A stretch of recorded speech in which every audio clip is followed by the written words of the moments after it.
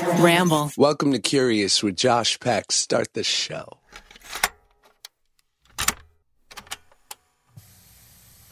What's up? Welcome back to the show. I'm Josh Peck. You are the listener, and this is the Curious Podcast with me, Josh Peck. I'm that guy. Hope you all had an incredible weekend and are having an incredible week. I just got back from like a long-ass business trip.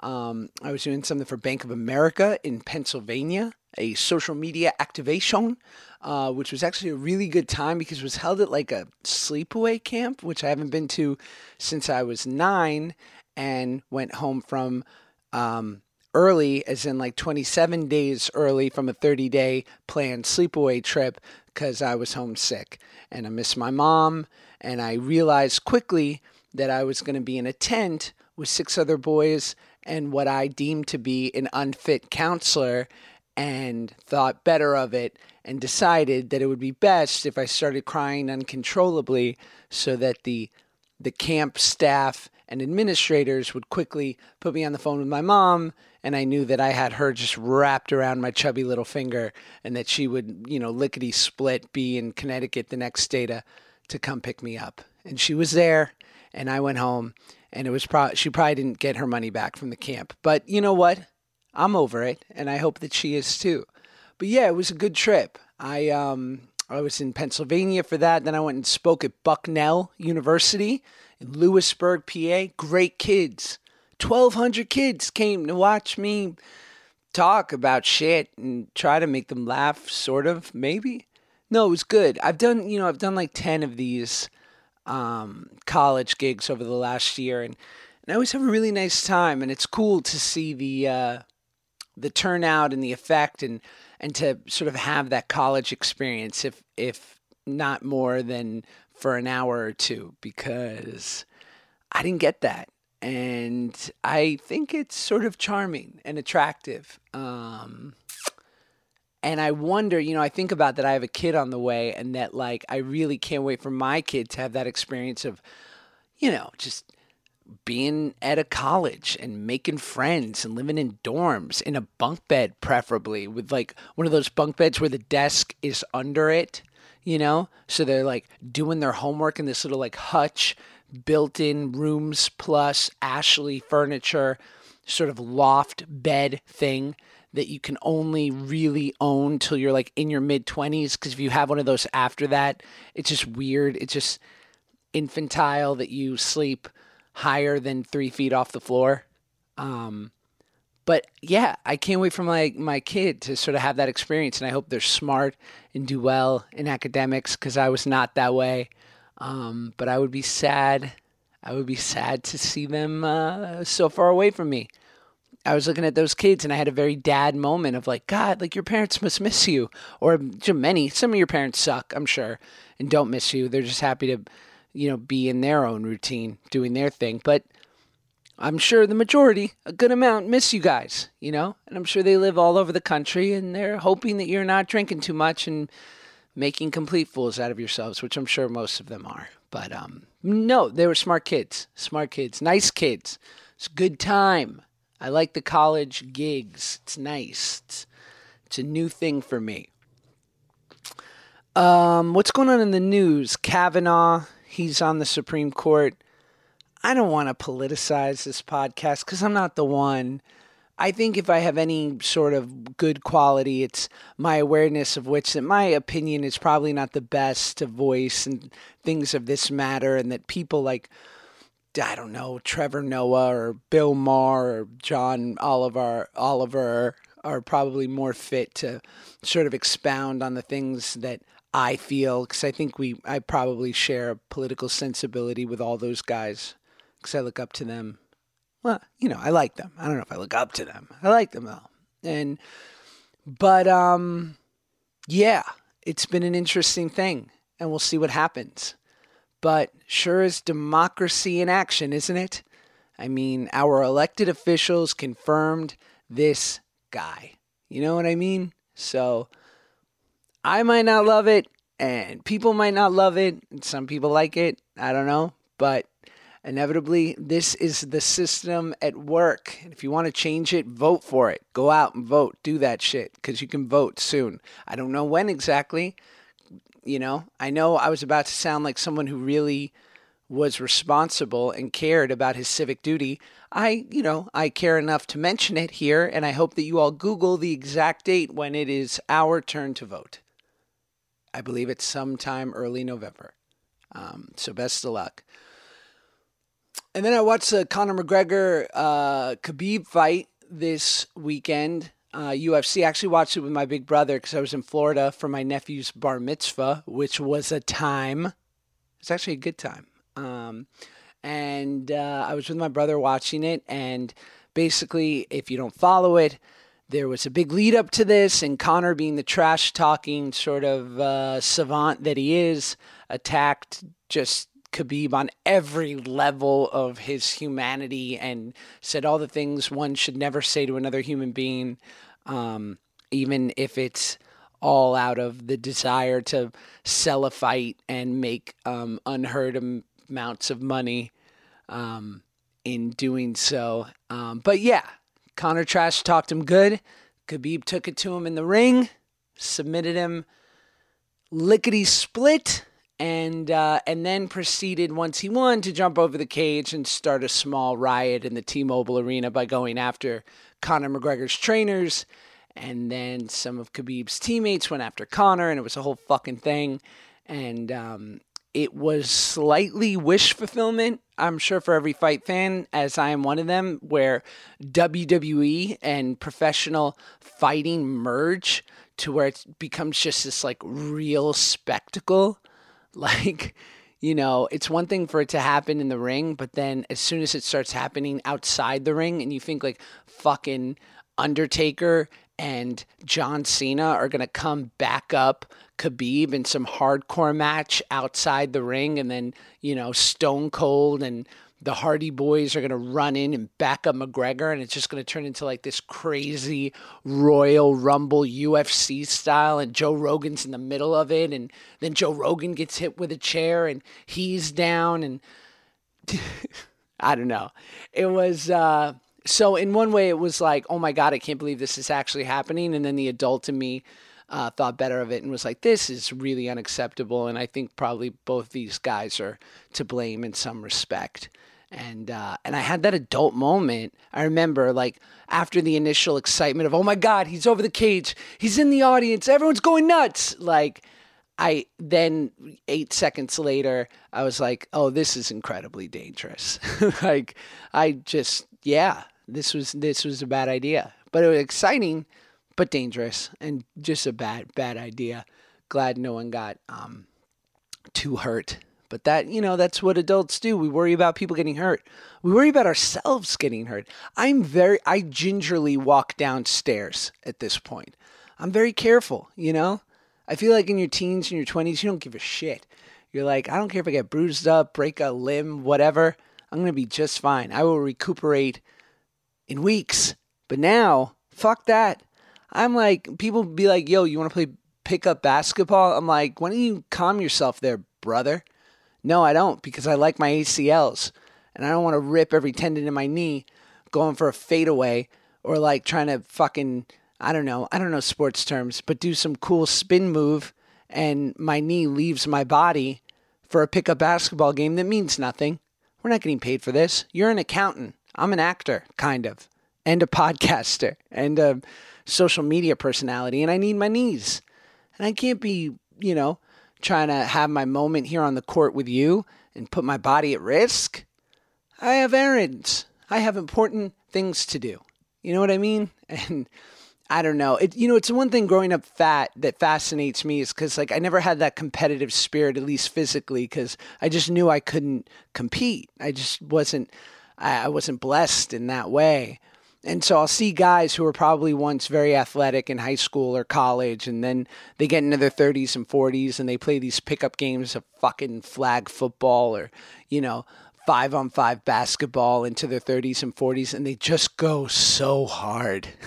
And I just think it's gross and annoying. And I'm like, all right, well, don't be mad when you fucking, annihilate your rotator cuff when like that elbow that you're like throwing into people's ribs hurts you for the next 11 weeks and you're not sure why. It's because that pickup game that you made so important because you felt like you were reliving your youth at whatever, high school you were at. It's because you went too hard because you cared too much about something that no one, after a certain age, recreational sports shouldn't matter. It just doesn't need to be this competitive. You know what I mean? I don't know. It's a weird tangent. What else? I've been fascinated by the infantilizing sort of nature of adults as of late because I feel like adults, or at least the ones I'm coming in contact with, are like all trying to relive their youth. And I think it has to do a lot with like the reboot nature and everything's being rebooted from our childhood or from our 20s because I just think, we're sort of out of good ideas, but more so, I just feel like everyone wants to feel what it was like when they were 16. I'm like, I can't tell you how many adults I know with annual passes to Disneyland.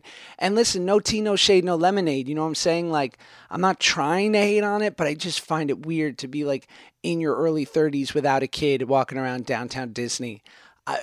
Forgive me, so sue me. I mean, no, it's a dope place, and this is no reflection on, theme parks in general. I just, or like adult summer camp or frickin', or I just feel like a lot of people need to grow up. I'm a big fan of growing up. I like being a grown up. I always wanted to be a grown up as a kid. I actually thought the whole kid thing was like, I remember that parents and people would say, like, enjoy it now. It'll never be as easy as it is right now. I'm like, it's not so fucking easy. Mr. Simmons, it's not so easy. Even now, at 16 or 12. And what sucks more right now is that I'm, like, powerless because I'm a child.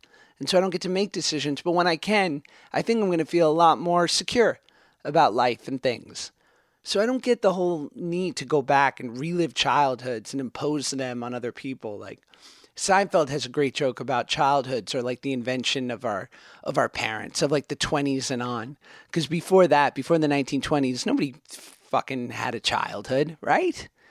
I mean, they did, but not really. Because once you were of a certain age, you went and worked in your father's coat factory or your grandmother's bakery, or you were like on a farm and you were a farmhand. Like, when you were of a certain age and ability, you worked, God damn it. And like, I don't know. And then our parents or their parents, somebody had a childhood before us and they felt like it was something special and ultra idyllic. And so now we're just like trying to preserve that for our kids. And God forbid they should taste any bit of the world and its ups and downs and challenges before the ripe old age of 20 or like 18 and beyond.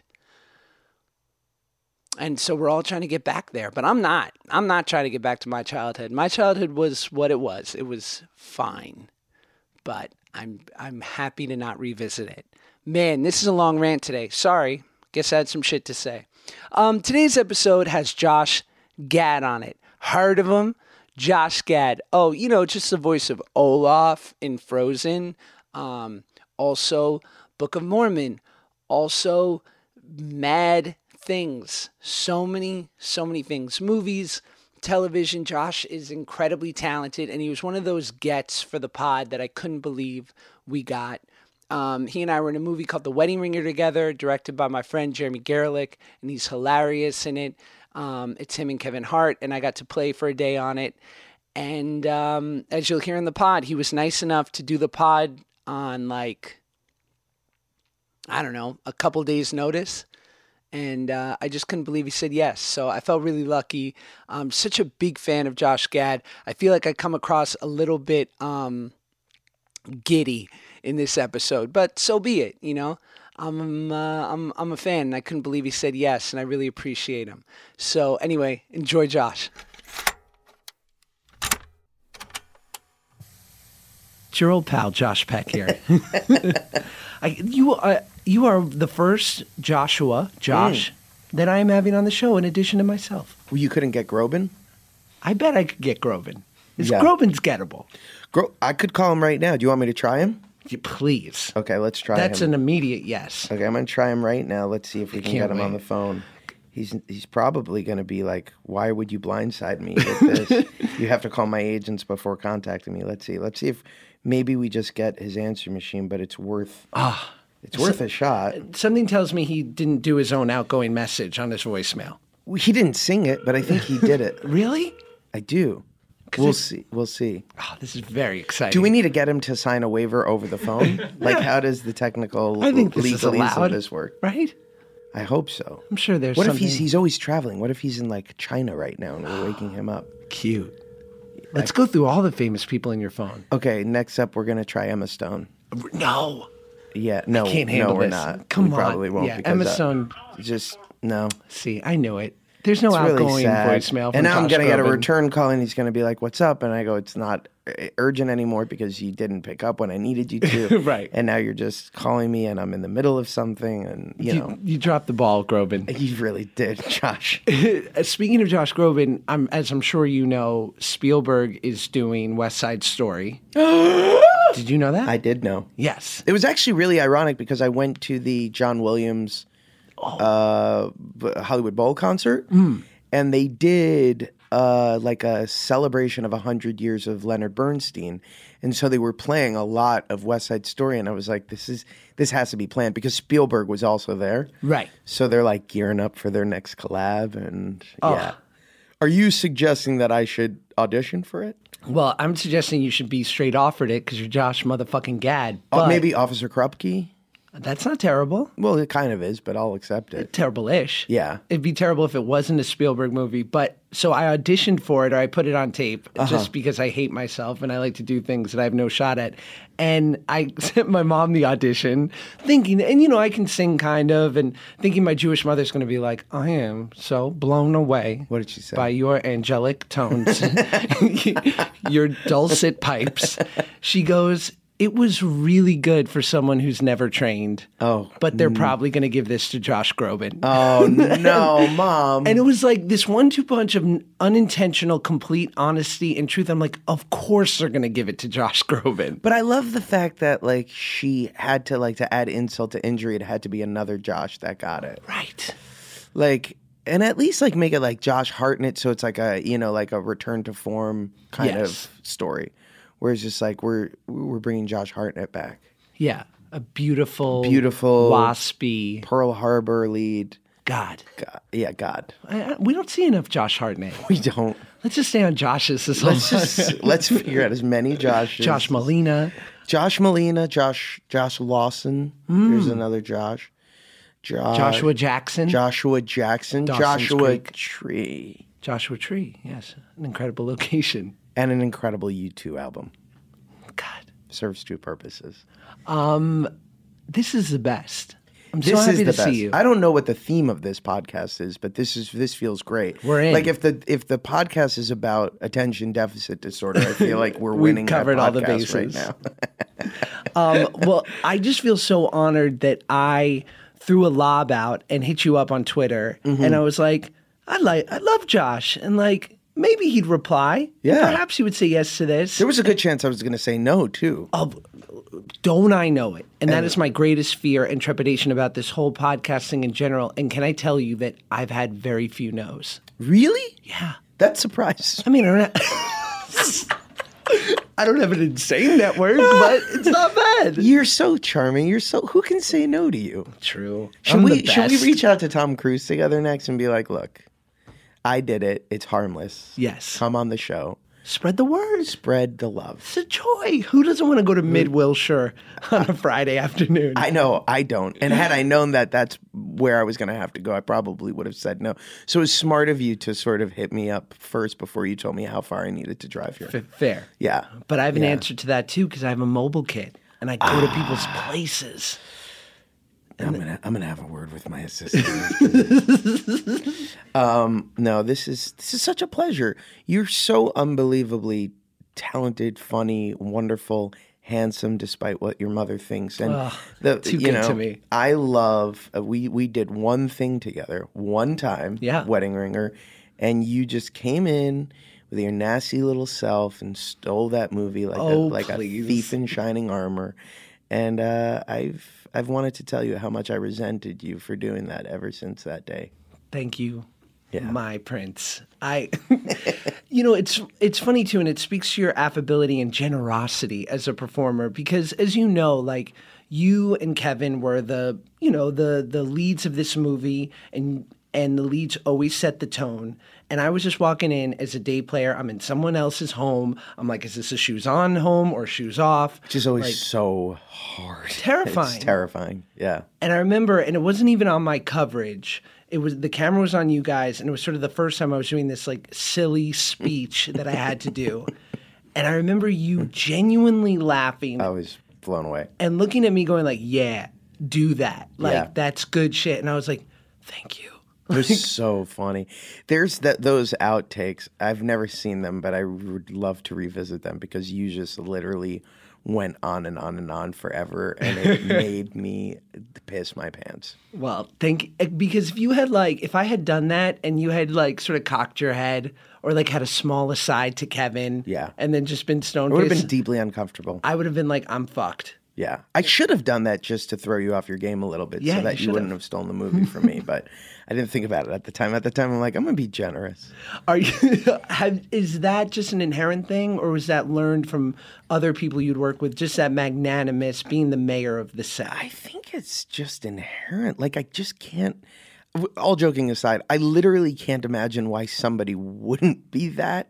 Like, it's so, having been on the other side of that, it's so off-putting to get on a set and have people just sort of like put up a wall Yeah. and make you feel unwelcome just because it's really not going to benefit the environment. Certainly, I don't think it's going to benefit the project. So it's like, why wouldn't you make everyone welcome in your home? It just doesn't ring as a thing to me.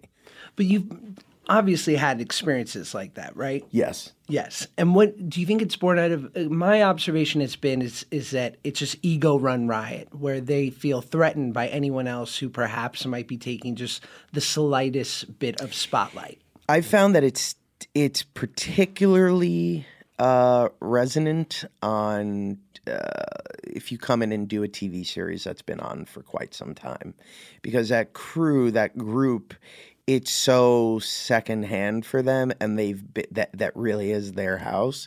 That you're like coming in, and there's times when they are so embracing and they're so wonderfully, ensemble oriented, and there are times when they really are just like, come in, do your thing, get out. We want to get home before 8. Yeah. Like there's a lot of that, which I get. Like I do get it, but I don't know if it's like being jaded or just being over it. It's weird.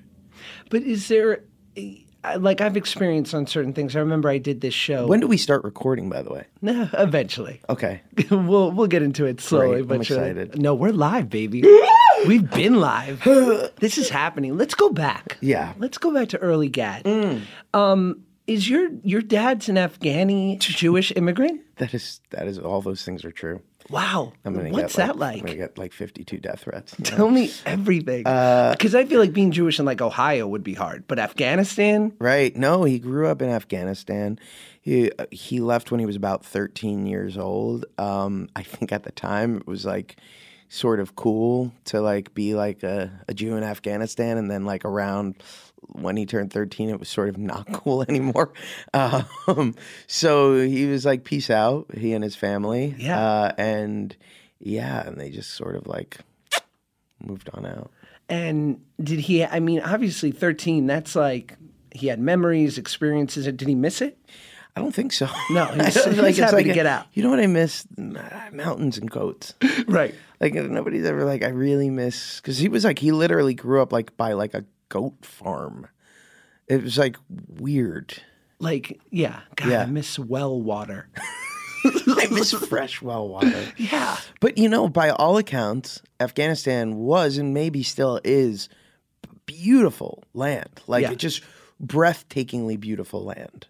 And I think just over the years, it's Some of your neighbors suck. But that's anywhere. unfortunate what's happened over there. Yeah.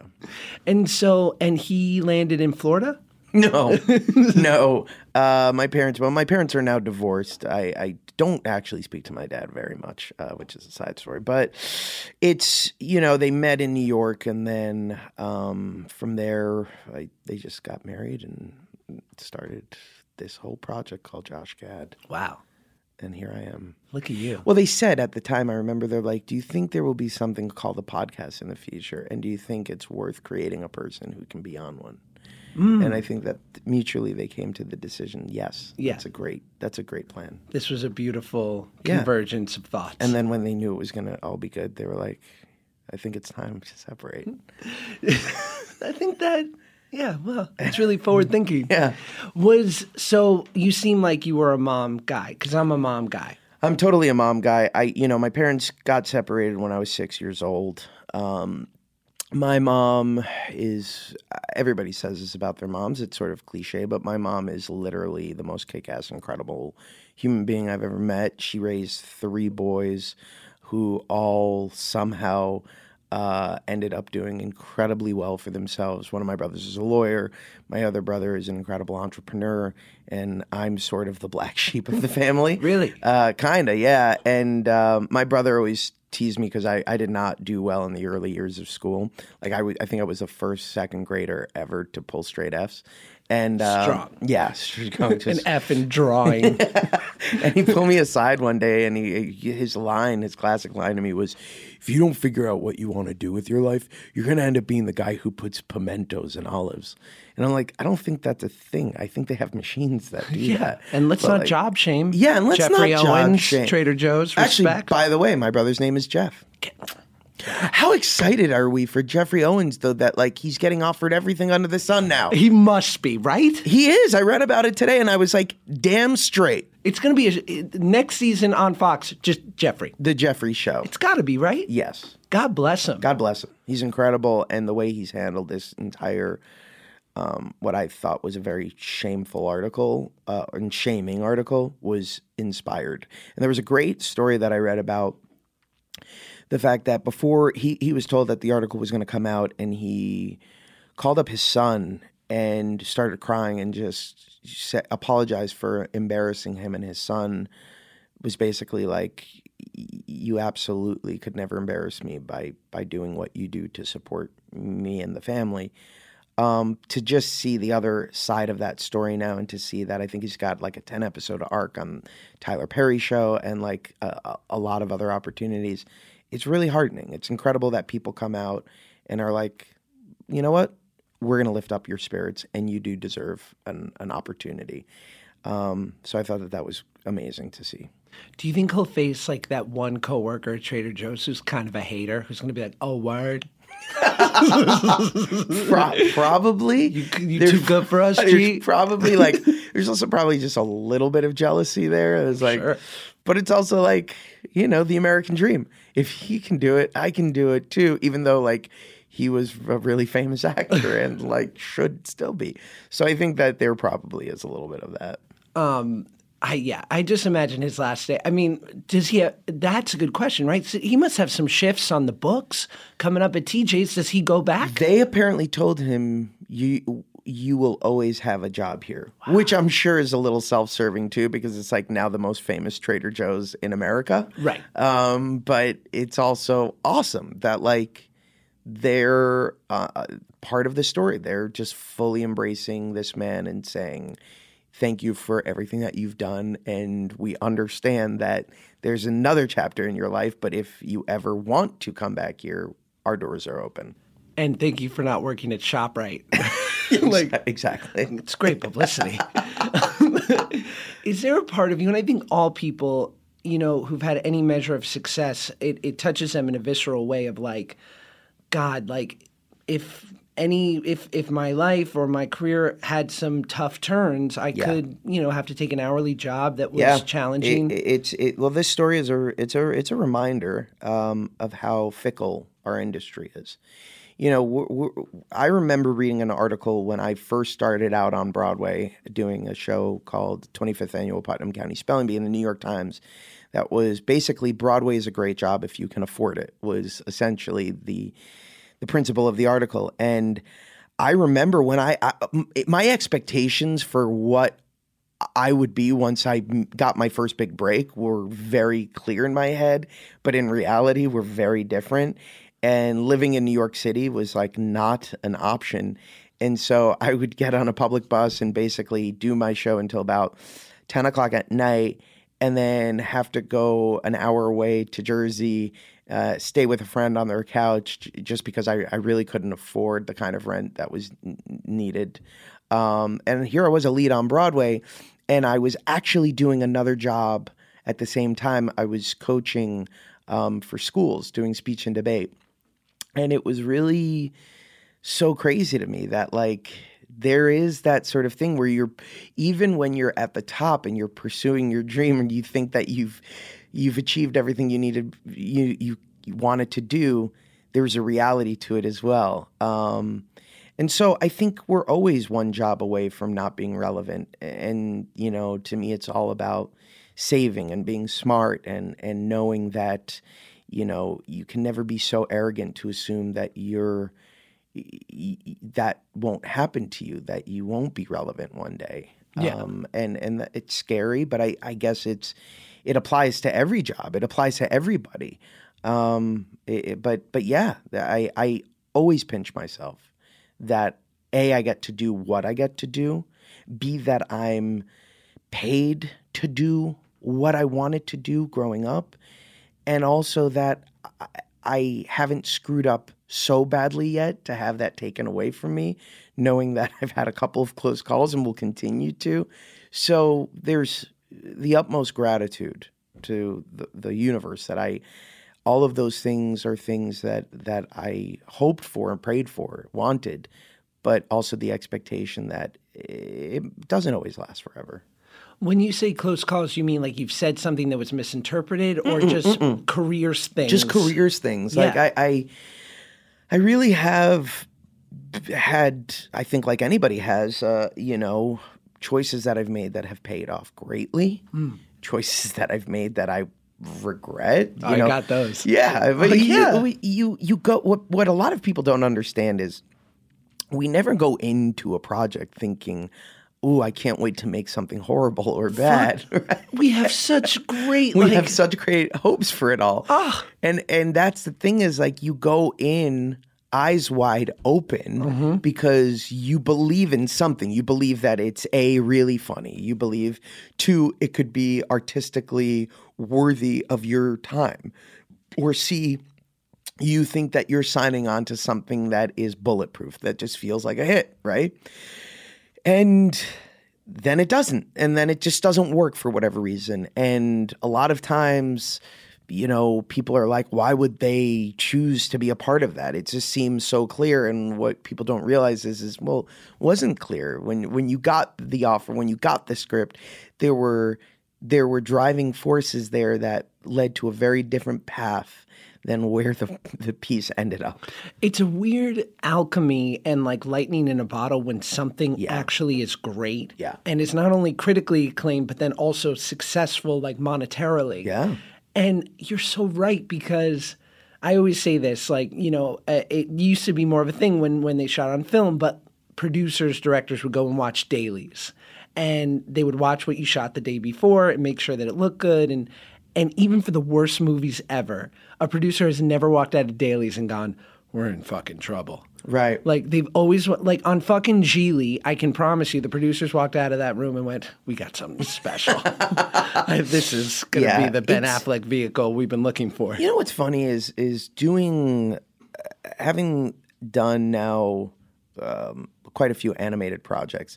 It's so interesting to see how the alchemy of those things works compared to live action, because there's a much healthier process whereby they can literally make the movie over and over and over again and tear it apart over and over and over again until they have a product worthy of an audience. And in features, in live action features, the problem is really comes down to like scheduling, availability. And once that ball is rolling, it's really hard to stop the train. Yeah. And, you know, more recently, there have been some high-profile firings and things like that, but none of that is healthy for a project either. And so what happens is unless you have a massive budget where you can afford to schedule reshoots ahead of time, you're sort of in it to win it at that point. And it does suck, but you're right. Like, everybody goes in with the expectations that what we're doing is great. Yeah. Until it's not. And then everybody wants to be like, oh, peace out. I can't be a part of this. Do you have any stories? Like, I remember I worked on this little independent movie once in Cape Cod where it was, of course, the life story of the director, and God bless her, but she would like cry. Because it was like having post-traumatic stress about the events that had happened in her life that we were performing now. And then 3 weeks in, we had 2 weeks left, and it's a night shoot on a Friday night. And all of a sudden, around 10 o'clock at night, there's like this chatter that's coming over the set. And people are going, I hear we're getting shut down. We're out of money. We're out of money. We're getting shut tonight. And everyone's like, but this movie is so good. It's impossible. Never. Couldn't. And then about 6 more hours comes by. It's like, there's no second meal. We're getting fucking shut down. Oh, my God. And then by like sunrise, you see like all the producers and the director in a huddle. And then they address the crew. They're like, guys, we've run out of money. And we're going to have to shut down production, and hopefully we'll finish. And we actually did finish in Van Nuys, California. And you haven't seen the movie for good reason. That particular thing has never happened to me. Right. There have been very dysfunctional sets. There's a movie that I will not mention that was one of the worst experiences of my life, and I did it for the wrong reasons. I did it for a paycheck, and I was pretty early on in my career, and which happens, right? You got to pay the bills. Exactly. I love that your coworker's now Googling what I've done and what I could possibly have regretted this much, and so like. You're sort of at the whim and mercy of a lot of fickleness. And why was it not? We don't have to get into detail, but why was it bad? Was it the? It was an impossible situation. The person overseeing the film, not the director, was unhealthily volatile. And very hands-on in a way that was not beneficial to the process. The director was a first-time director and was, I think, probably a little in over his head and wanting to please the studio. And the movie itself just wasn't very good. And I think that a lot of those elements just really coalesced into something that was untenable. But that is also one of the great lessons and experiences, and I wouldn't trade it in for the world. And I actually had a lot of fun in the process, and I love the people I met during it, but it was one of those lessons that's an important lesson to learn, which is, why are you doing this? And it actually was fundamentally the reason I ended up doing Book of Mormon, which changed my life, because I realized at that moment, is this what you want to do? Do you want to settle and take a job to take a paycheck and take a job to, be in a movie, or do you want to do something that elevates you and elevates your craft and in of itself is worthy of attention and is worthy of potential sacrifices, including financial sacrifices? And the answer after that was a resounding yes. But prior to that, I sort of had this ambition of, I want to be a rich actor and, movie star. I want to be a movie star. Of course.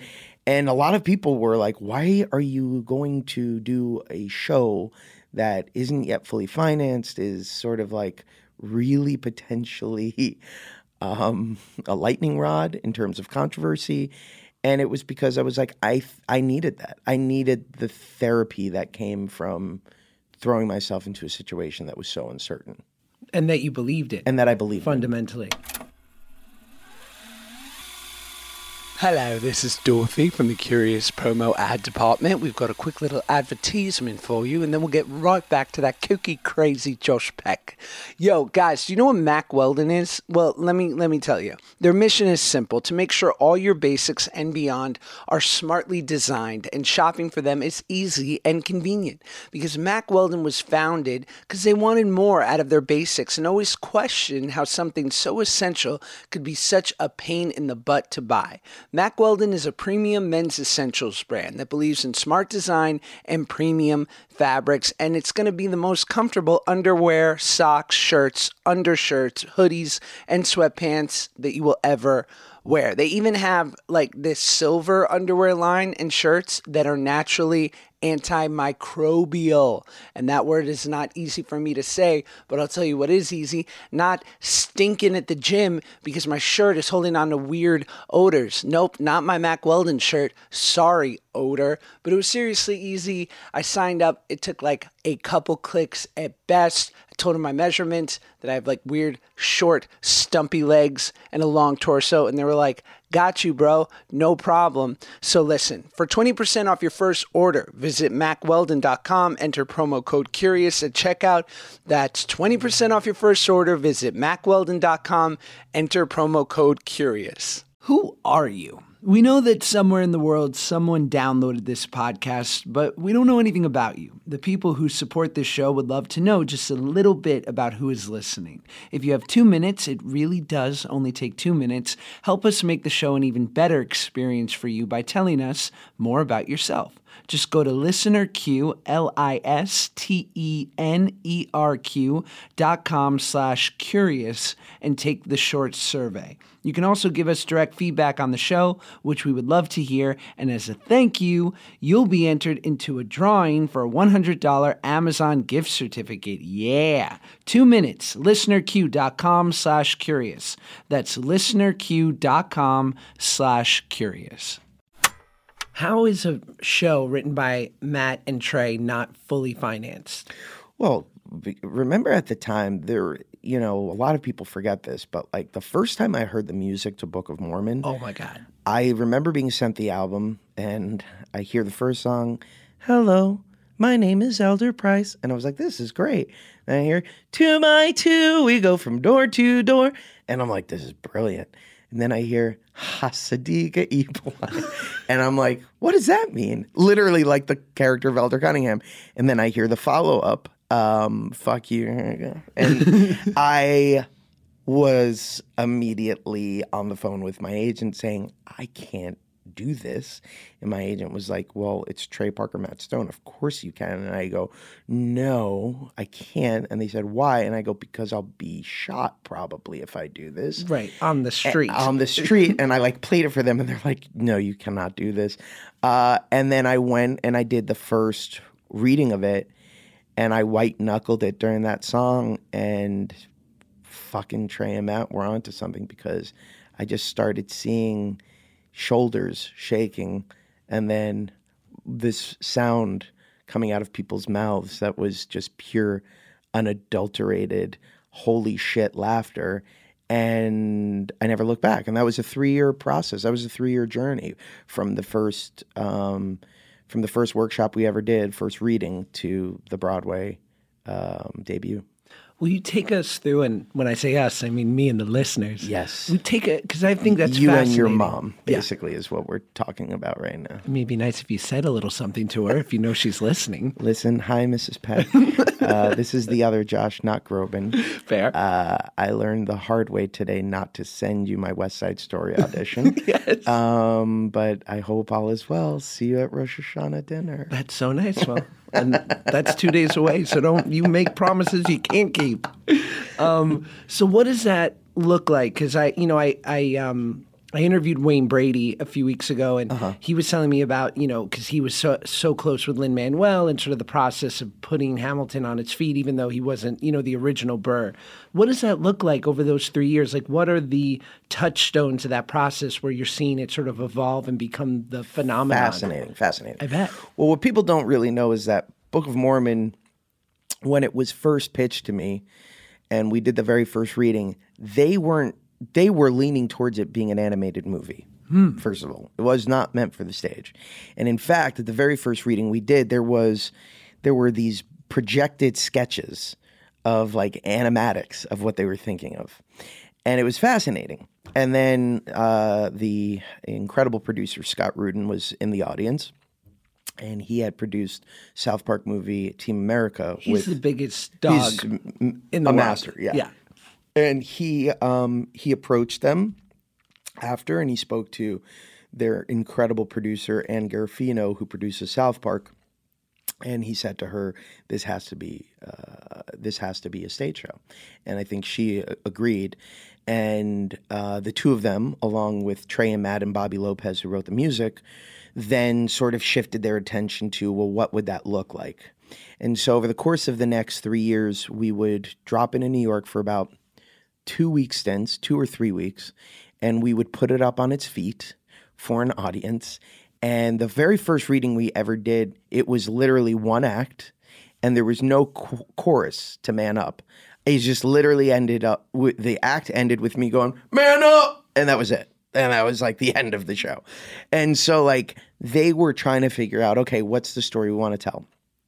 And the second workshop, we didn't get the second act until the day before we performed it for an audience. And I kept joking, "Are you going to give us a second act like as we're going on stage?" Right. And they basically did. And so from there, this structure of the piece really started to come together. And then for the next 2 years, what was happening, what was apparent was that Cunningham was overpowering the story. And not in a great way, but the comedy of the character was so brash and so in your face and so it was too funny for its own good in some ways, the way they had written him, that the Price wasn't able to really shine through. And it was the final workshop. They brought me in to read with a couple of different guys, and this young guy who I hadn't heard of, Andrew Rannells, walks in. And he reads with me, and it was the first time in my journey with the show that I had ever shit my pants, because I was like, "Oh God, I'm gonna have to work now." Right. And it was upped your game. It upped my game, and it was that's when the show clicked. That's when it really came to life. And you know, I believe was written late into the process, but once that song was written, the show really just soared. It made sense. The theme finally came together. And when was that moment, that definitive, like, was it in previews or, because like with Hamilton, they talk about like that last public theater performance where they were like, "Yep, this is," when did it, where you're like, first preview, very first preview. I remember there was an article that had come out written by Michael Rydell. And it was basically talking about how there were going to be protests on the street when the show opened, and the show was going to close fairly quickly. And essentially, it was going to be a big story for all the wrong reasons because of the controversy that it was going to cause. And I bought into that. I was like, shit, I'm going to start looking for my next job now. And that first preview happened, and the audience was electric. And then it was actually the next day when I got back to the theater, I saw a mob of people waiting outside the theater, and I was like, "What's this about?" Yeah. And I walk in, and I'm like, "Why are there like 400 people outside the theater?" And they said, "Well, they're here for lottery tickets." I said, "What?" He goes, "Well, we're selling out pretty quickly now." And then I got back the next day, and there were 1,000 people outside. Oh shit! And then all of a sudden, it became, in the blink of an eye, an event. And it just hit us so quickly. And from there, it just became a tidal wave. Like, there was no stopping this thing that, up until that point, really the only other example of that was a Producers, until, of course, Hamilton. Yeah. So it was like this, this once-in-a-decade sort of thing that just transcends every expectation. For as an event. You have Wicked, you have Producers, you have Hamilton, you have Book of Mormon. Those are very special moments in the history of theater where it was so unexpected for us, or at least for me. And when it happened, there was no turning back. And how long does that stick where because we're all working towards that moment of like where it all comes together and has this like beautiful fusion. How long do you live in that? And then when does it just become like, man, 8 shows a week is a lot? 6 months. Yeah. 6 months in, I realized it was a job. A year in, I realized that it was work. And a year and a half in, I realized that it was time. Yeah. And that's when I was like, you know what? I'm doing a disservice to the audience by staying in the show because I can't. And the only reason I stayed past a year was because Andrew was staying, the cast was still pretty much all intact, and I didn't want to be the first guy to leave. And I sort of wanted to leave alongside Andrew. I thought that was the right journey. But I probably should have left because I was bitter the last 6 months or 5 months. I was like, oh God, I can't do this anymore. And are you maintaining, like, are you protecting your voice every day? That was it. I mean, my amazing vocal teacher at the time, she said to me, the hardest job about doing a Broadway show is staying healthy and well enough to do it. And I sort of took it for granted, and I was getting so beat up. I was constantly getting sick. I would get sinus infections. The weather, having a newborn baby. Good luck, Josh. Thank you. Get ready. Basically occupying a theater that was moldy and dusty and old. Those things are not really conducive to good health.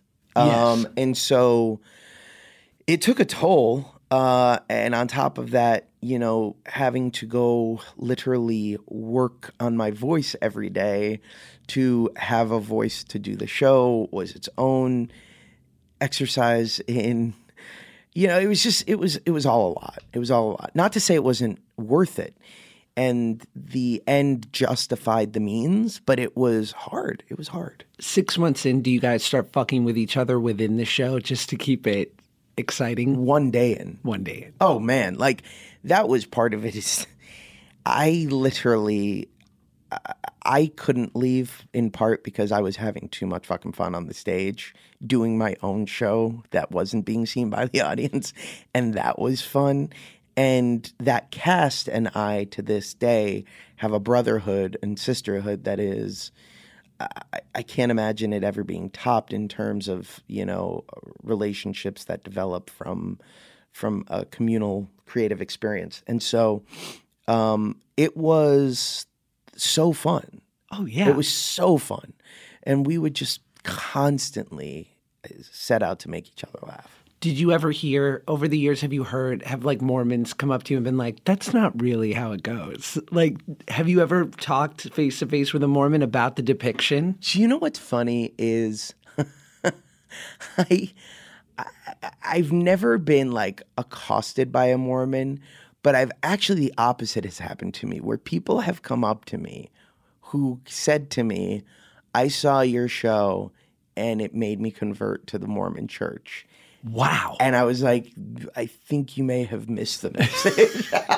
They were like, the but I was like, great. Catchy. I was like, great. But at the same time, they did get the message. I mean, the message really is, it's kind of a very pro-faith show. That's the irony of the show. Yeah. Is like, even though it sets it out as like, it's crazy that we believe in the things that we believe sometimes, believing in of itself is worthy of the endeavor, right? Like that idea of I believe, that gives you, or a lot of us, what we need in order to deliver on that message in a great way. And I think the spirituality that is part of that is what's made this show connect now for close to a decade.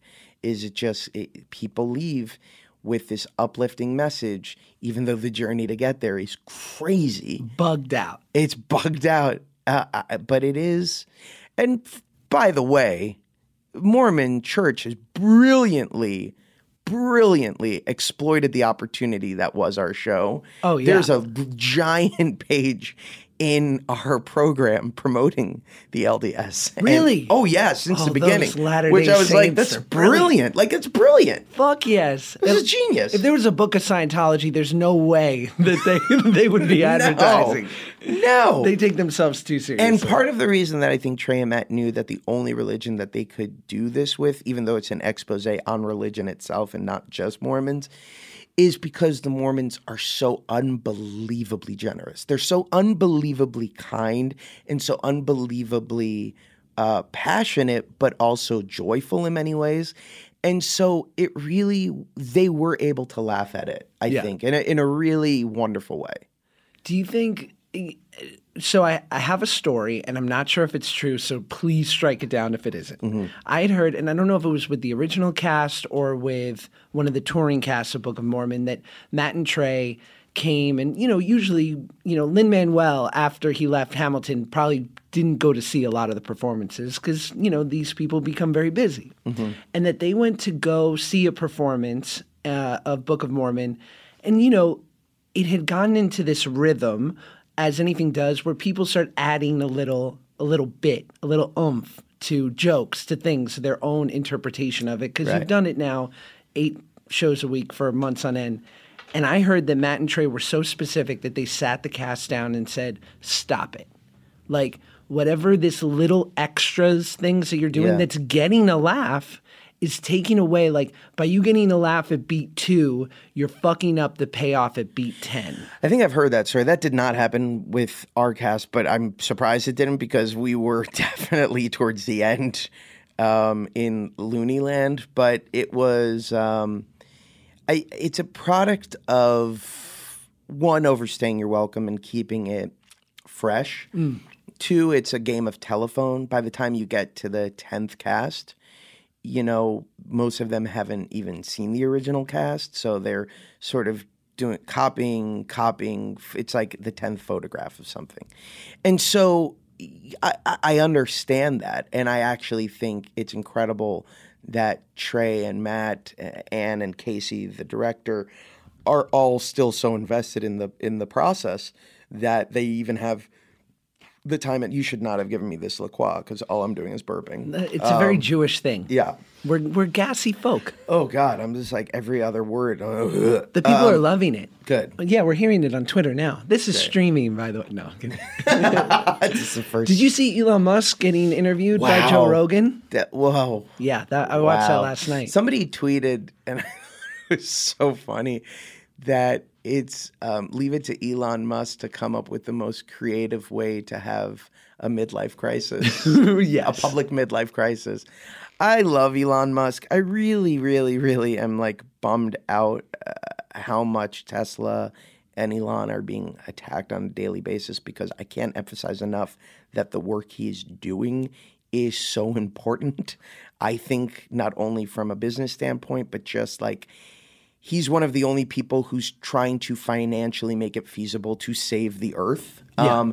And I think that like everybody shitting on that is problematic. I know he's not particularly helping his cause though, and it sucks because like we need the Elon Musks of the world. We need the guys who aren't just thinking big coal. We need the guys who are like, let's stop living in the past and deal with the future, which is we have a really dangerous thing happening to the environment right now, and we need to fight it. And by the way, there's a way to make money off that. Yeah. So it kind of sucks. And I heard today, like the CFO left, and it's a mess. But why? Because first of all, he didn't even hail the weed, which I take issue with. Right. Because it was a shitty puff at best. It was like a dad who's just learning how to smoke. Yeah, I thought it was very like odd, and also I feel like that was like a moment where he should have been like congratulated for just making Joe Rogan feel comfortable. I agree. That's the thing is like, I don't have a problem with him smoking weed and doing that. And like, I thought it was actually really fun. And the fact that it's legal here means that it's perfectly fine for him to do. So I didn't really take issue with it. I think the thing that is happening is it's playing on a bigger theme of every week Elon Musk is in the news for the wrong thing. Sure. And I think that like people are like, what's going on over there? But we've seen it in our business. It's funny. I was talking to Dan Fogelman yesterday, and and I was talking about the leap from brilliant creator, executive producer, writer to showrunner because it's a very different job. You're going from being a pure artist to a manager of humans. And inevitably, on a TV show with 100+ crew, it's managing an army. And specifically for him, like I feel like it's rare that someone who's that brilliant and good at the engineering and design aspects can then go run a $1 billion public company without some sort of blemish on the record. So he's just not the guy to do that. Like I'm like, can we please just put him in a lab with all the, fruit roll up that he needs. Yeah, I think you're right. I think that there's, because by all accounts, Tesla's still being run like a startup company, like the actual day-to-day of it. And I do think that he needs to just be the innovator and allow somebody else to do the day-to-day stuff. Like a Sheryl Sandberg. Well, yeah, because clearly it's taking a toll on him, and like we need him. We need him healthy. We need him. I remember like Ariana Huffington wrote that tweet, which was basically, we need you to stay healthy. Yeah. For like humanity. And I agree with that sentiment. Like, get the support because you're a genius. You are a legend. Like, you are Steve Jobs incarnate right now. We need that innovation. So I really hope it all works out. Now, I feel like obviously you spent time on The Daily Show and then your show 1600 Penn. Like, you've always had an affinity for government and politics and what have you. So how involved are you in – how do you walk that line? Because I feel like you're vocal at times and then not. What does that look like for you, especially in current times? Look, I think to each their own. I think that these are unprecedented times that we're in. My grandparents, having lived through one of the darkest periods in history in 1940s Germany, 1930s and 40s Germany, have taught me lessons that are very valuable to me about what it means to live in a culture that starts to look at others and point fingers at them, what it looks to live in a society that is looking for scapegoats, that is turning towards authoritarianism or nationalism in some cases, and definitely populism, and also potentially fascism. And I think that when you have those toxic ingredients in the air, I think it's incumbent on anybody with a voice to stand up. And I certainly can't look at my daughters 10 years from now and say I did nothing if shit goes south. And so, I do. I use my voice. I use my platform sometimes to at great cost. In what ways? I don't like putting myself out there in a way that makes me vulnerable to confrontation. I'm not looking for confrontation. And it's unavoidable. It's unavoidable. I'm looking for reason. I'm looking for discourse. Discourse is slowly and quickly at the same time coming to an end. And, when we're no longer debating policy, but we're debating whether or not any of this is normal, that's a problem. When we're debating science without being experts in science, that's a problem. Social media is a wonderful tool, but it's also made all of us armchair experts, myself included. I think that that's a dangerous paradigm. I think that fact is dying because we are dealing with these tools that make everything available to us at lightning speed, giving us the ability to comment on it with the same authority that we're receiving it. And I think that those things make it so that I feel like I have no choice but to do my part. And that isn't limited to just tweeting a couple of times a week. It's going out and doing the work. It's making sure that I'm doing my part to not only financially support those that I think are going to be the check and balance that our Constitution calls for, but also, joining the millions and millions of others who are saying something's not right here and standing up and making sure that our voices are heard. And I think you're so right, too, in addition to these phones, it curates and delivers information that only pertains to what we want to see or that we've told the AI that we are partial to. So people are only getting this sort of slew of one-sided information from whatever, news source or blog or, alarmist sort of aggregate of information that sort of coincides with their beliefs. And I remember being very shocked when on election night in 2016, I'd had this great photo of me and Hillary Clinton and Wilmer Valderrama. You want to talk about a trifecta, a power trio, from months before at a fundraiser for her. And, I try to be, I'm not overly political on social media by any means, but it was incumbent on me to post something. So I posted this photo and I basically just said, whatever you believe in, I think we can all agree that Wilmer Valderrama is a very handsome man. Hashtag I'm with her. And my audience on social media tends to be under 28, majority female, but young. And it looked like a Fox News meetup in my comment section. Right. Like, lock her up, fuck this, unfollowed. And these are like 16. This is not the screams of dinosaurs. It's 16-year-olds. Yeah. And I was like, uh-oh. Like, if they're saying something like this. Yeah, it's become toxic. And I think that, unfortunately, there's a lot of tribalism happening right now. I think that, unfortunately, there's a lot of echo chamber stuff happening right now. And I think that it's incredibly successful what the current administration and its advocates are doing, because they are muddying the waters in such a way that it's becoming impossible to actually know what the hell is really happening anymore. And to all of the people out there who just know slogans but don't actually read beyond headlines, none of this is normal. For those of us who have lived long enough to see history play out over the course of multiple decades, this is unprecedented. This is not the way things are supposed to be going.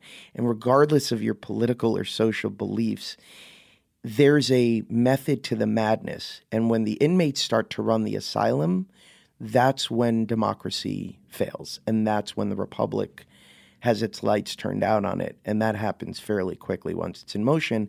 And that's not to scare people. It's to inspire people to do the one thing that it's going to take to change that, which is to just hold the people in power accountable. And that's up to each of us who have the ability to vote, which means all of us. Right. And I think that, it sometimes people say, and not to go on a political tirade here because nobody wants to hear that from me. But, they do. But not to say that it's, a lot of people seem to think that their vote doesn't matter.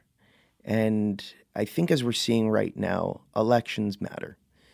Because when you don't vote, you are creating an environment by which your unalienable rights can be taken away from you, whether that has to do with a woman's body or whether that has to do with your right to clean air. Those are things that we should all sort of have. And there's a very real chance that those things are going to start to be stripped away. And so before that can happen, I would say take 30 minutes out of your day on November 6th and go and vote. Wow. Yo, what's up, guys? We got another ad for you. It's very exciting. These things happen. I know, right? Great. Let's get into it. Did you know that one of the most important things we do for our health every day is brushing our teeth? Yet most of us don't do it properly. And I know what you're thinking. You're like, Josh, what are you talking about? I've been brushing my teeth since I was like 9. I know how to do it. And my answer to that would be, why did you only start at 9? And also listen on. Quip is a better electric toothbrush created by dentists and designers, okay? Quip was designed to make brushing your teeth more simple, affordable, and even enjoyable. All right, it's got a built-in 2-minute timer that pulses every 30 seconds to remind you when to switch sides, helping guide a full and even clean. Plus, it's got brush heads that are automatically delivered on a dentist-recommended schedule every 3 months for just $5. And let me tell you something, I'm not that guy. You know what I mean? Like, I don't like to go to Target or wherever and pick up essentials. I'm always out of toilet paper or dish soap or etc. So the mere fact of knowing that I got beautiful, fresh brush heads arriving at my home exactly when I need them, just wait off the shoulders. Now listen, I love Quip, and that's why they're backed by over 20,000 dental professionals. Quip starts at just $25, and if you go to getquip.com/curious right now, you get your first refill pack for free with a Quip electric toothbrush. That's your first refill pack free at getquip.com/curious. You know who's talking about voting today? You and President Obama. That's what inspired me. I Get heard out. him. Vote. Get out and vote. Do it, folks. That's all you got to do. You know, he mentioned my name once in a speech. Did he? Ish. Kinda. He didn't say Josh Groban. No, he didn't say Josh Groban. CK. I love that Josh Groban. I got a call, and he's like, he was doing some speech, and he goes, I know what the kids like. They like iCarly, Josh and Drake. I was like, Oh my God. and it's Drake and Josh. But he fucking put my name first, and I was like, oh, It's about time. I was like, that has a better ring to it, and I've always felt about that time. way. Although he thought it was a show with you and the Canadian singer Drake, and that he was like, "This sounds like a great show." If this is you pitching me a spinoff, I'm in. Yeah, Yeah. yeah. Aubrey, Drake, let's do it. I would pay good money to see that. By the way, Oh, man. Well, all right. Anything Degrassi related, I'm in, obviously. So you've worked with some incredible people. What do you look for in a director? What's your what is the thing that you're most interested in as an actor when you're sort of sussing out the relationship with a director? I think these days it's looking for a challenge, not only for myself, but a way to challenge my audience, a way to sort of keep them on their toes. I think that, I'm always looking for an opportunity to do something I haven't done before, to showcase something I haven't showcased before, to challenge myself to do something that terrifies me. So with projects like Murder on the Orient Express or Marshall, there's an element of that is me wanting to play outside my proverbial wheelhouse. But is doing something like Murder on the Orient Express where that's a lot of star power you're surrounded by. Yeah. Are you comfortable in that energy? Or are you just like, let me just do my job, not humiliate myself and get the fuck out of here? Oh man, I'm inspired by it. Like it's a masterclass. Yeah. You learn so much by being surrounded by people who are infinitely better than you at what they do.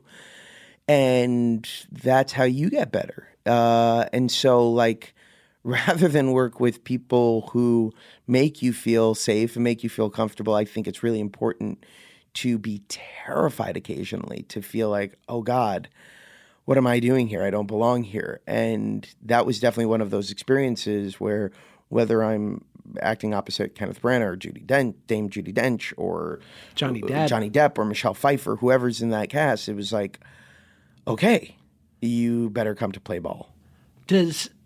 I was listening to Bradley Whitford interview the other day, and he's like, 3 things go through my mind immediately when a director has a note for me, and it's, fuck you, I suck, okay, what? That's incredible and beyond accurate. Yes. I think that's a genius way of thinking about it. And just as an aside, as a fanboy, is just Johnny Depp cool? No, like he just seems cool. So unbelievably cool.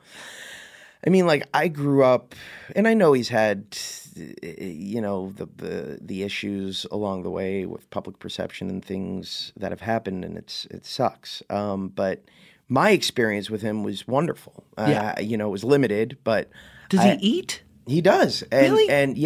and he was just so giving as an artist. And again, I can just speak to him as a scene partner, but I really loved working with him in every way, shape, and form. And growing up such a fanboy, whether it was Edward Scissorhands or in particular Ed Wood, which I think is one of the great performances he's ever given, if not the greatest.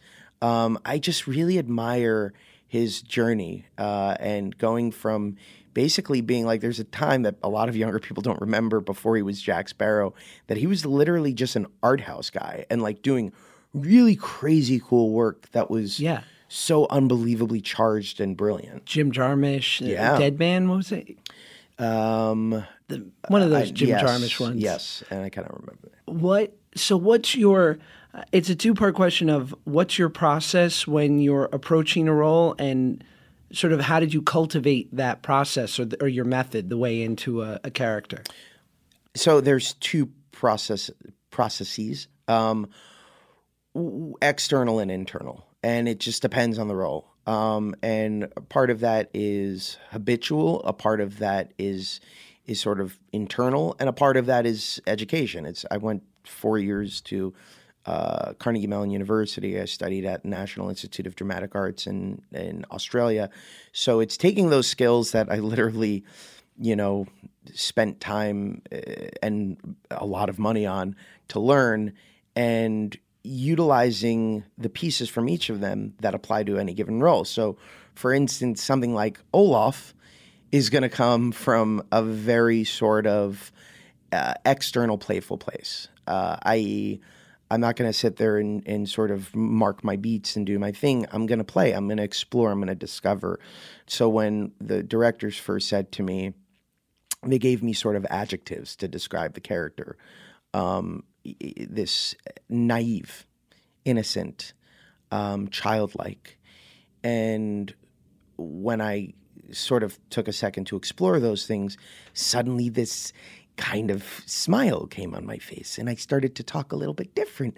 And it was sort of like, oh, wow, the wonderment of the world. Oh my God. And it sort of became like this wide-eyed child. With something like Marshall, for instance, it's much more methodical. It's much more internal, and it's much more about dissecting sort of the entire story, the backstory, and really creating a journey for this guy that doesn't exist on the page, that exists off the page as well. So it just depends on the role. And are you at a place yet where, like, I feel like I interviewed Vincent D'Onofrio, and I so look up to him. He's incredible. Unreal. And he kind of said, not in a braggadocious way, he just said, I know what is required as far as the work goes for a part. And as long as I've accomplished that, there really are no bad days. He's like, if I've done my work, what I'm required to do to get in, he's like, for better or for worse, I know that it will be either good or pretty good or great, and it'll live somewhere around there. And so have you gotten to that spot where, like, you're not driving home wringing your hands going, like, if they fucking put take 4 in the movie, I'm going to die? No, I wish I had Vincent D'Onofrio's healthy ego. I really always question my work. I find it impossibly difficult to watch myself on screen. Right? I find it very, very hard to leave work at the end of the day and not question if something I could have done could have been better. There wasn't a day out of the more than 365 days that I performed in Book of Mormon that I didn't question whether or not I could have gotten a laugh in a certain place I didn't, or I could have made something of a moment I didn't. To me, it's what makes me constantly strive to be better, and in a way that's a necessary and healthy attitude for me to have. So I'm always insecure. I'm always questioning whether or not I'm good enough. Yeah, well, welcome. Is that just Judaism? It may be. It may just be a Josh thing. We should call Hartnett up. Yeah. And the others. Let's see what Hart's is dealing with. Yeah. God, Josh Hartnett. What's that like being him? It's probably awesome. I think it's Penny dreadful. Yeah. Well done. Thank you. Well done, sir. Thank you. Any bad audition stories? God. Oh, give me it. Well, one of my my most important auditions ever was my number one choice for schools was to go to Juilliard. Heard of it? Yes, and one of their number one choices was for me not to go to Juilliard. What? Yeah. And Douchebags. I actually just posted my rejection letter from them, which I found after I visited home. But I go there, and they have us do all sorts of weird stuff, like be an animal, but then make the animal into a man. And I'm like, That's part of the audition? that was part of the audition. Fuck off. Yeah, and No. like the animal had to be in a bathtub at one point, and I'm like, show me where the bathtub is, and they're like, no, you got to pretend to be in a bathtub, and I'm like, when will this ever be useful in anything that I do? Will I have a scene where I'm faking a bathtub? They're like, he doesn't get it. He just doesn't get He's it. not Juilliard material. Yes, he doesn't belong here. So I get in, and I had 2 monologues prepared, my contemporary and my classical. And I do my contemporary, which was Marty by Paddy Chayefsky, and I am certain that I killed it. I was like, yeah, beat that. And they all looked at me and said, okay, and do you have anything else? No. And I was like, well, yeah, because you told me to prepare 2 things, so I do have something else. And just like the deflation of just no response was probably like part of like that's what they probably do with everybody. Like an SNL audition. Yeah, they they're just told we're not going to respond, see how they react. But I was not prepared for that. So I start my Shakespeare, which was from Henry VI, and I do the first 2 lines, and I literally completely blank on the rest of it. So instead of stopping, I decide in front of a man named Michael Kahn, who runs a program, who also runs the DC William Shakespeare Festival. I think it was a DC Shakespeare Festival. I started improvising Shakespeare in front of him. Greatest writing ever. Yes. Yeah. Just thinking maybe I can get away with it. Maybe I can figure out rhyme scheme. Iambic pentameter Iambic in the pentameter. moment. Like the only person who could feasibly have gotten away with that was Lin-Manuel Miranda. Sure. And like, I'm not Lin-Manuel Miranda. Can we get just like a taste? Like a single sentence? No, because I probably will cry. Oh, what? Yeah. Fourth I. Yeah. It was just like putting like really, really, really big words together. Hither. Theretofore. Yikes. Quattro. Just using different languages. Yo soy, necesito el baño, por favor. Is he doing 7th grade Spanish? This just doesn't feel like Shakespeare. I don't think Shakespeare, did he use Spanish? Yeah. Macbeth? So it was a disaster. I've also had auditions where I, again, was like, nailed it. There was one in particular where it was one of my first big auditions, and I was doing Spelling Bee, my first big show. And this small movie called Avatar was happening, and I did an audition on tape. James Cameron responded to it and flew me to LA to come to Lightstorm to personally read with him. Wow. And film me. And so I get there, and he's got this massive camera, this like IMAX style camera. He would. For an audition? What are you trying to prove, James? And I was like, wow. Get out of here, Jim. Come on, Jim.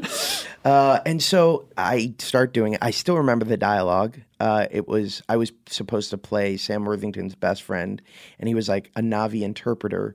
And so I had to study with like the guy who created the Klingon language, and it was Auve ult aria yohengehi now malir toksivi. Like this was the dialogue. Beautiful. And so, and I still nail it to this day. And so I'm doing this, and I'm in it, and I'm feeling great. And Jim looks at me, and he goes, this is exactly what I'm looking for. This is amazing. This is terrific.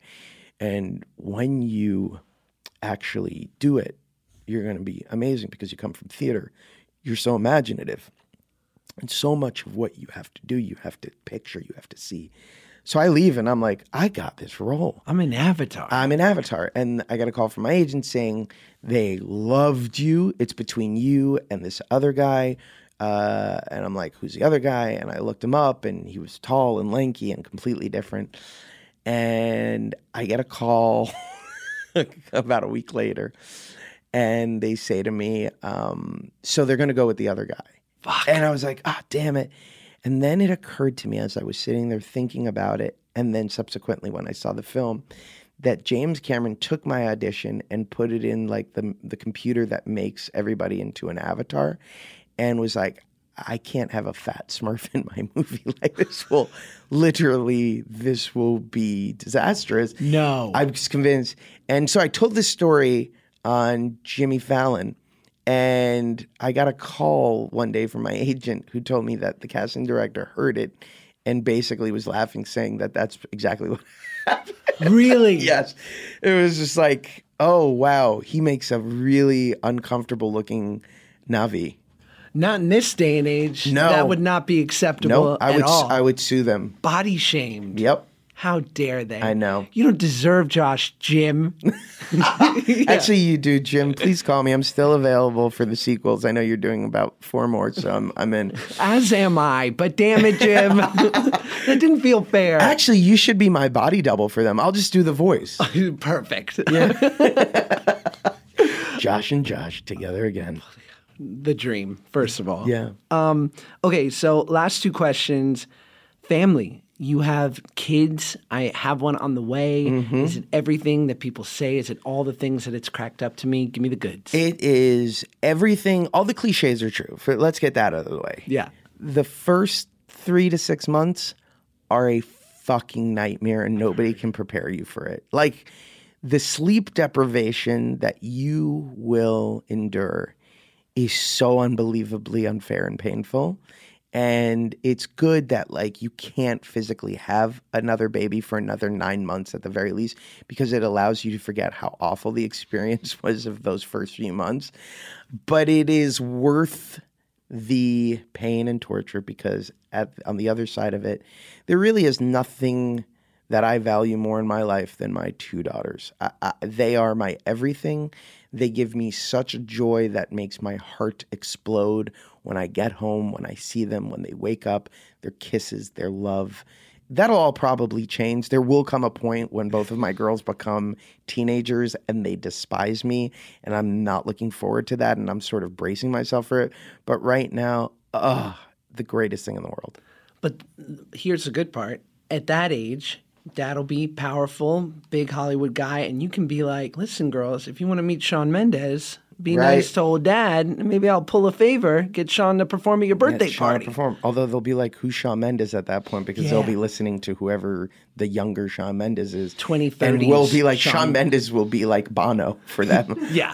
It'll be really weird, right? Weird. Like, he'll just like go into that like evolution of like older heartthrob. Yeah. He's unfairly talented. How do you He get is onto that unfairly subject? talented. You know what? Did you combat this when your wife was pregnant with your first? And I'm dealing with this now, where I'll have friends who have kids, and they're all give me this look. You're in for it. You're in for it, yeah. And I want to be like, fuck you. Don't scare me. And B, I want to say, I'm like, if you can do it, I can do it. Because you're a knucklehead. Like, you work at UPS, like, no shame on UPS, but I'm like, trust me, I can fucking do this. It's hard for sure. It's not easy. But it also, there's a reason that it just keeps happening over and over again in history, right, that we keep having babies, because you fall into it. The first day that I remember putting my child in a car seat, I literally thought that I was going to be the thing that killed her. Yeah. Like, I was so terrified of like not doing this right or not doing that right, or you know, you have to wrap them like a burrito. Swaddle. Yeah, you have to swaddle them. And you've done the classes, you've done the work. I'm learning. I know or a couple of doulas. Or when you do the CPR class. Yeah. And you're so terrified that you're going to kill this little plastic baby that they give you. And so like you want the instructor to come and just watch your hands and nobody else's to make sure you do it like 5 times and record yourself on an iPhone, as if like if something's actually happening, you're going to be like, wait right there, baby. Let me open my iPhone and take a look at the video of me saving the plastic baby. So like you go through all of that. My assistant actually looked at my phone the other day and she started laughing that I had poison control on my favorites. But I would recommend to every parent, put poison control on your favorites. Yes. Because there was a day that my baby put something in her mouth and I almost had a heart attack, being a hypochondriac. And I like just Googling poison control takes time. Sure. So you're like, no. Like, it's either 911 or poison control. Ready to go. And I don't want the cops to come and take my baby away. Like, Right. I need poison control. So, it's all those little things, but at the end of the day, you fall into it really quick. Well, I'm excited. Okay, final question. This is something new that I've started doing with every guest on the show.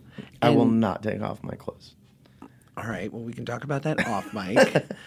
But what are the 2 or 3 or 1 or 5 Josh Gad commandments, that things that are truths for you that you would want to give someone, that you would want to impress upon people, things that you found to be incredibly important for yourself? Those are great questions. Amblin movies should be the foundation of everybody's cinematic journey. Solid. Okay. That includes Back to the Future. That includes Indiana Jones. That also includes Amblin-esque movies like Ghostbusters. But that would be the first step. When you're starting your film journey, start with those movies.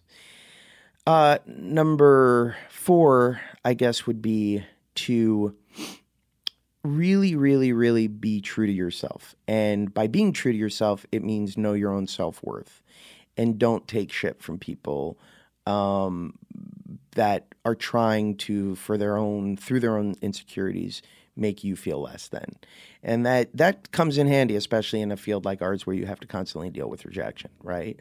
So it's about understanding what you're worth and making sure that you constantly keep that true north on your compass, on your moral compass. Number 3, I think for me, would be to understand your priorities in life and to make sure that the choices that you make are also staying true to what's most important to you at that time. And a lot of times for all of us, I don't think it's true just for what we do. I think it's true in any profession. There's a balance that Americans in particular seem to have a hard time with when it comes to committing so much as we do to work. And it's about balancing those moments with your family, especially if you have kids, because damn, I'm witnessing it. They grow up fast. Right. And so knowing what that balance is worth. 2, I think would be to understand that you share this world with others. And a lot of times, especially with the advent of this sort of new informational age, the technology feat that we've experienced, we're always looking down instead of up. We're constantly in our own world. I remember Patrick Wilson coming to speak to us at Carnegie Mellon. This was back when I was in college. And he said, when I'm in New York City, I notice that nobody ever looks up at all the beauty around them. They're always looking down in an ornery or angry mood. And it really opened up my eyes to something that has proven truly valuable, which is there's always somebody around you. I make it a necessity in my life to just hold the door open for somebody, no matter who that person is, in the hope that they will do the same for the next person. And a lot of times it's easy to forget that.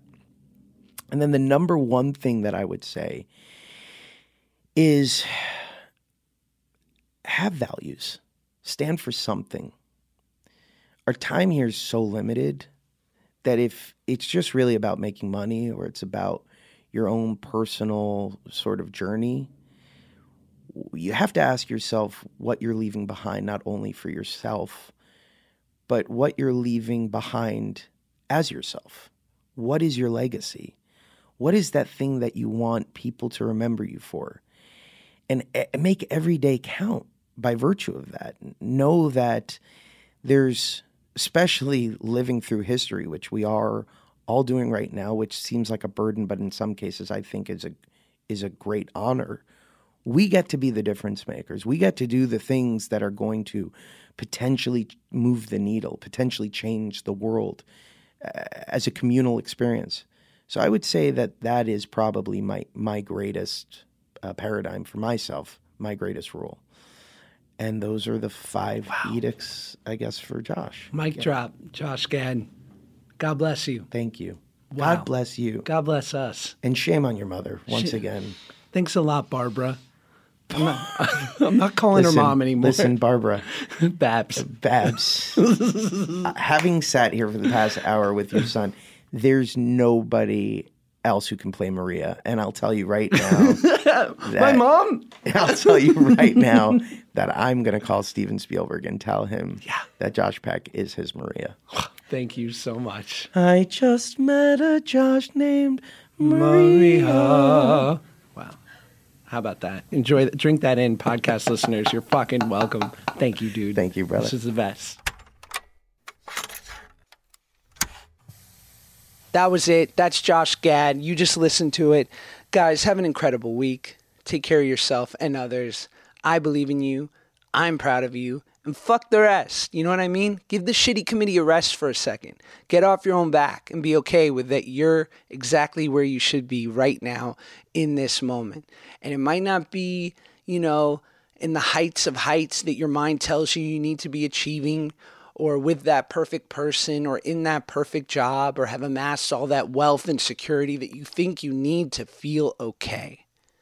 Because you're just okay right in this moment. Wow. Yup. Enjoy that.